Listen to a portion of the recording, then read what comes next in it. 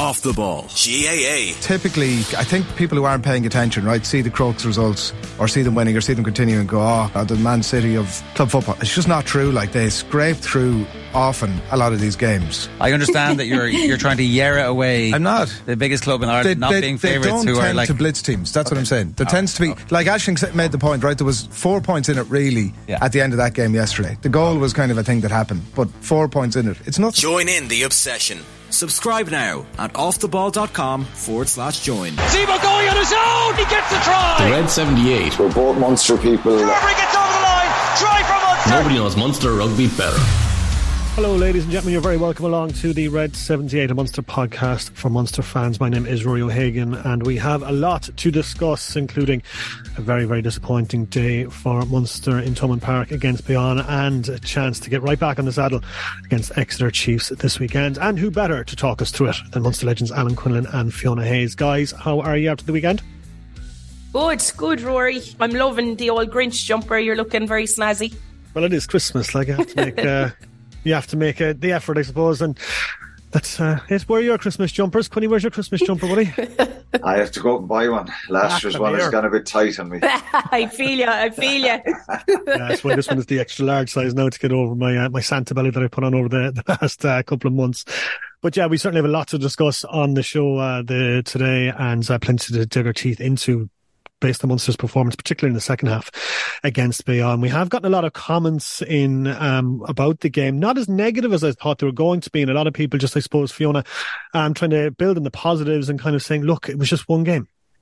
Yeah, 100%. I'll read a couple out there, but I suppose it's just a one game, and with the Exeter game, like you said, coming fast and sharp, it might be a different story with the tweets next week. But I think, and we'll touch on it a little bit later with the injuries and stuff like that. I think we're going to leave Munster off a little bit with this. But look, Mick Ryan said it's like a brush stroke in a painting. Munster's initial stumble is but one stroke in the canvas of their season. Magical language there, Mick.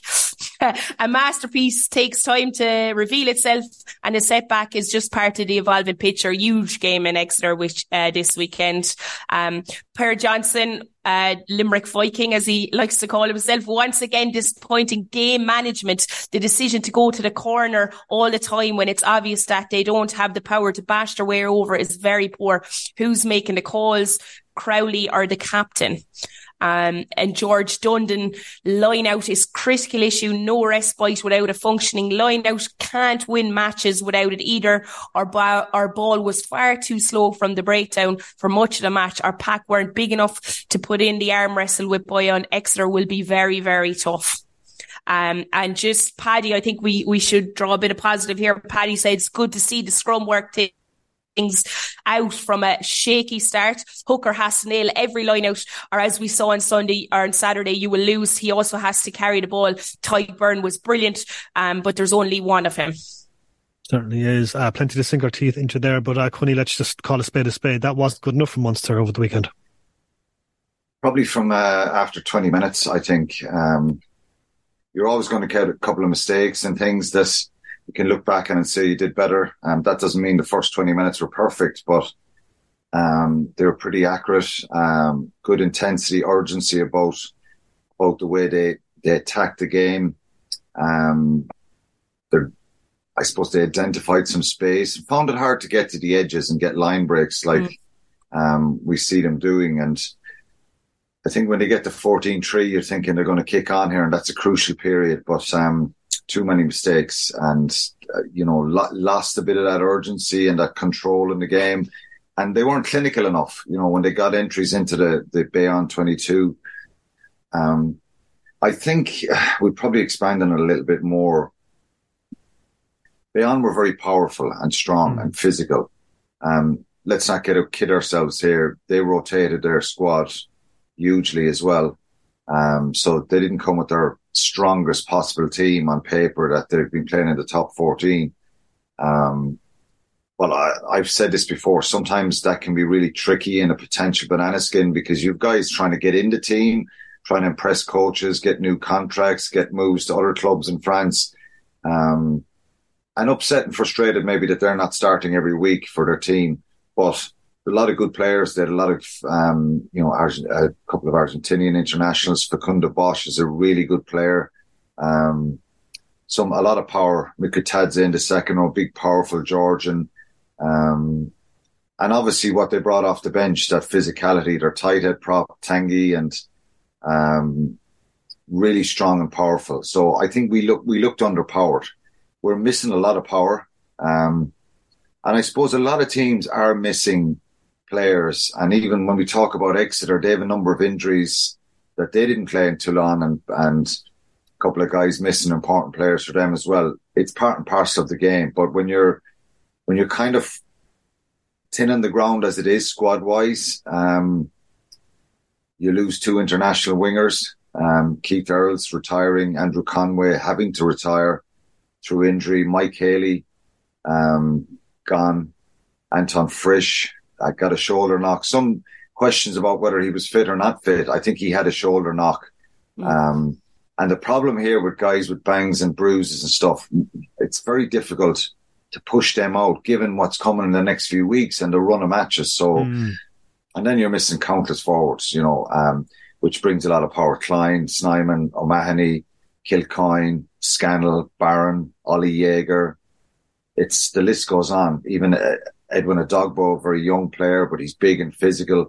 So you're missing a huge amount of power. I'm not saying every single player would start in the team, but it makes your bench stronger. It gives you options to change the game up, and brings you a lot of experience. So one of the issues was the game management at times, and I think one of our tweeters mentioned that, and a lot of the tweeters that I look back and read all the tweets would have said that.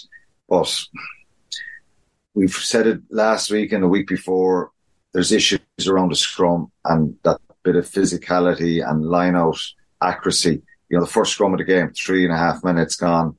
Bayonne just shunted Munster straight off the scrum. It lays down a marker. It gives a French team, and in my history of playing in the competition, playing against French teams, if they get a bit of dominance at scrum time, it gives them a lift. It makes them believe. So that was the first scrum.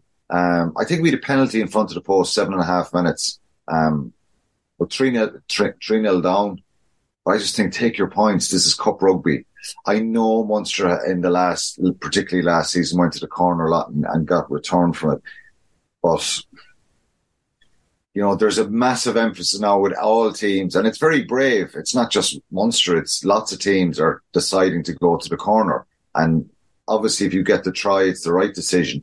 But I just think you got to be a little bit smarter, put some points on the board. And they didn't. Shea McCarthy does score a couple of minutes later, which was a great try from him. And 20 minutes in the game, Gavin Coombs scores the second one. You think 14-3. Munster doing well here. Couple of mistakes, couple of lost lineouts, those scrums. But then you have a scrum on the 24th minute where Bayonne nearly scored. It was a disallowed try. It went forward. Their prop makes a break up the middle. Couple of offloads. He lost the ball in the contact. They did score in the corner. Munster get the scrum from that. And I'm not saying it's a guarantee that you're just going to win your own scrum when you get a break like that, but you've just potentially erased 7 points from the opposition. I just think there's a little bit of doggedness, or there's a little bit of nastiness or anger lacking at times. And we looked like, in that scrum, quite passive. And they just shunted Munster off the scrum. And it makes them believe that they're still in this game. So a few crucial decisions there. You get a scrum a couple of minutes later. Gavin Coombs tries to pick out of the back of the scrum. It was more solid, but he knocks it on. So there's a couple of mistakes starting to creep in. There's a couple of lost lineouts. There's a crooked lineout. There's a steal. There's a knock on from Ty Byrne, an underthrow from Scott Buckley. And I just think in that period, from probably 20 minutes on, in that first half, Munster just started saying to Bayonne, yeah, you can come back into it here, and we're going to do things to make them believe. And they're getting those little energy boosters. 38 minutes, penalty, I think it's 14-3.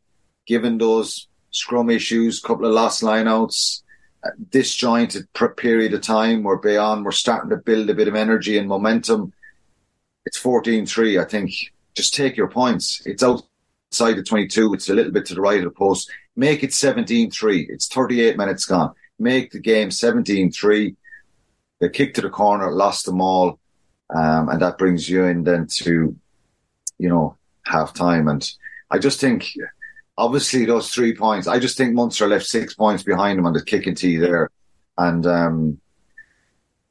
I think we talk a bit about game management, and I just think that was probably a little bit frustrating. Okay, it's easy to look back. Munster will look back at this and analyse, and the scrum coach and the line-outs coach and the, different coaches will be looking at lines of running, accuracy of passing, all that kind of stuff. Urgency, lost the urgency. That bit of, zip to get there and win breakdowns and get in shape quicker. So, look, it's I mentioned the injuries and the players missing. Munster don't have the depth that you would love to have. Now, not everybody has that.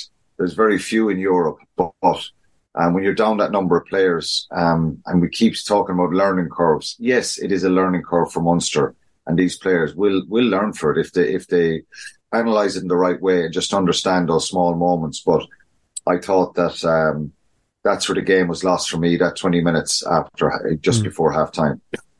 Can I just coming in on that as well. Can I just point out 100% that's early in the game, but something that drove me mad was maybe just I'm old school as well. I'm always kick for your points. It was around the 70-minute mark.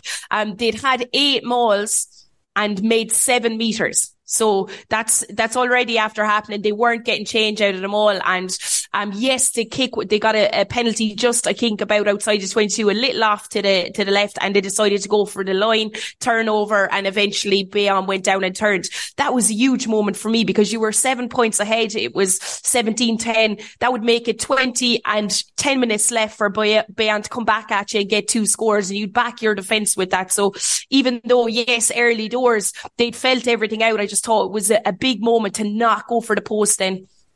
Hindsight's a great thing, Fiona, isn't it? Yeah, for sure. Obviously, and look, you're a coach. You're out coaching every week and every day, and it's easy. It's probably easier for people watching or even going back saying, yes, we should have done this, and this. And I don't it's somewhere in the middle here because I love the ambition and the bravery out of this team. And again, last year, they made some great decisions to go to corners, attack teams, and they got tries in return out of it. But I just think when you're a little bit disjointed and you're missing a lot of experience and power and physicality, and the opposition, you haven't shaken them off, I totally agree.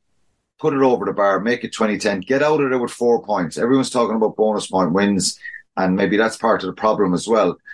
There's always a danger. I played in these games for, 13, 14, 15 years when you're in Europe. They're a real kind of intriguing kind of proposition because sometimes you think, oh God, on paper this team don't want it. But if you don't really be ruthless in the pressure points and take away their momentum, and given the number of players that are missing, and to be fair, the team is very disjointed and lacking that bit of power and that experience, that international quality. At the moment, because there's so many injuries and it's hurting them, I still think Munster should win that game. They should win that game 26-10 or, 24-10 or something like that, and get out of there and say, okay, no issues. We've got 4 points. But if we were to go into the second half and look at the accuracy at times when Munster got there into good attacking positions, that's when, there was a real sense that Bayonne felt when they brought it back to 17-10, and there was a real sense it was 14-10, and then they did kick the penalty, Munster, to make it 17-10. But I thought that there was a chance there to finish it off, to get the tries. And you think, get one more, Calvin Nash nearly scores, then they get sloppy. And if they score there, you're thinking bonus point win, let's go for the 4th try. But credit to Bayonne, in fairness to them, they kept believing and kept going and showed great fight and determination. And you saw the reaction from their fans and their players at the end. This meant a lot to them. So, game management, bit of leadership, bit of control and accuracy. But the worrying part here is where you talked about the 7 meters out of how many mauls, Fiona? 8 mauls. So it's kind of a theme from the start of the season where there's no return from the maul whatsoever. And that's a concern. That's a worry. The scrum then very inconsistent. Now, to be fair to them, they did kind of shore it up and fix it up a bit. But, you know, they're kind of worrying signs, and they've got to keep working. Look, there's no... I actually genuinely believe that they will react and they will be better. Yeah. And there's a lot of players in the squad at the moment and in the team and getting to play these games who are, you know, maybe need more experience at this top level about doing the simple things really well, being really efficient and bringing that real intensity and emotion that you have to these games, and doing it as a cohesive unit. So, of course, they're trying to play and they're trying to move the ball around. I thought Alex Nankerville at 13, I'm not sure it suits him. He cuts back inside a lot. He's a lovely footballer. He finds a soft shoulder a lot. That was possibly an issue. And you know, they put a lot of pressure on Munster and were really physical. So frustrating, disappointing. And but all is not lost, because you know 4 teams are going to go out of this group. It just makes the job a little bit harder now. And we saw what Northampton did to Glasgow as well. So it's not certainly a foregone conclusion that Munster will be, you know, getting a result against Northampton on the 20th of January. It's a really difficult run. Hopefully they can get some players back this week and just keep working on improving. Yeah, certainly so. Maul defence, guys, is something that we've been bringing up time and time again on this podcast over the last couple of weeks. Reared its ugly head again this weekend, Fiona, with the concession of that try later on, and that against that Maul defence, Munster just can't seem to cope when there's a Maul. Yeah, and do you know what? And usually I actually thought that they'd worked a lot harder on it. This week I saw that the Maul defence was better. I think it was just for the try, because if you noticed early on, Bayonne, they weren't getting much change at Maul time. And to be fair, their pack are big, and Munster seemed to set it early and hit it, and there was a lot of endeavour in that area. Unfortunately, when it came to the try, Bayonne found a way over, and that will happen in games. So I think Maul defence, yes, there was a try, but I definitely saw it was a lot better this week. Yes, what do you think of it, Connie, that try? In the end, obviously, they win, they get set up early. It can happen. I do agree with Fiona. The Maul defence was better outfield and in other situations throughout the game. They're certainly trying to get stuck in there. There was a little bit more aggression, I thought. I just thought the position on defenders on that blind side was very, very poor.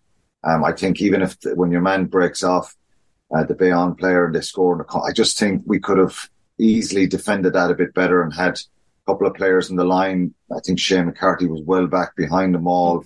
Probably needs to get into the line there. But when you're going forward, it's hard. It's difficult to defend that. And there was an eerie silence, and it was kind of... There was a feeling that this was coming. It wasn't as if everyone was in total shock, because Bayonne at that stage were really believing, and you know, they get level it up, and they get down there a couple of minutes later, and you're thinking they're going to win this game. Munster turned the ball over. I think it was Ty Byrne had a brilliant turnover, but you know, you're starting to believe Munster are going to get nothing out of this, and Bayonne could win it. So look, it's frustrating, I think, and the physical dominance probably made a big difference. And they won a lot of those collisions in that second half, and it was a concern, and it is a concern going forward. But you know, there's a bit of power missing from Munster, and you just got to find a way better to be more accurate and more clinical. And I think if Munster were more clinical, even if they conceded a couple of tries, they still win the game. And you know, you don't want one to outweigh the other and be really good scoring tries and conceding. I think definitely the defence was better and the aggression. But I think the attack this week just got a bit disjointed and very compressed. And look, Frisch is not playing. He's a really evasive mover in that 13 channel, runs hard lines, but he can also run that outside line as well. And I think Nankerville at 12 is a really good footballer. So that maybe disjointed things a little bit. But, you know, you have Shane Daly going over his ankle during the week as well, on Thursday, I think, and it's not serious, I don't think, but that kind of Ollie Yeager got a bang in training. It's not clicking into place for him now. But I love Graham Rowntree, and to be fair, I love his honesty, and I've always said this about him. He doesn't come out and sugarcoat it after the match. No. And this isn't about having a rant at all the players here. They're absolutely trying. I just think they need to learn quicker, process things, and understand these pressure moments about their accuracy. Well, that is it for part 1 of the Red 78. To listen to the full episode where we talk about our Star of the Week and we build up to this week's clash with Exeter Chiefs, become an Off The Ball member. Check out offtheball.com/join for all the details. You can become a member on the Off The Ball app, Apple, Spotify or YouTube for $9.99 a month. The Red 78. Nobody knows Munster rugby better. I'd like to think I know a lot.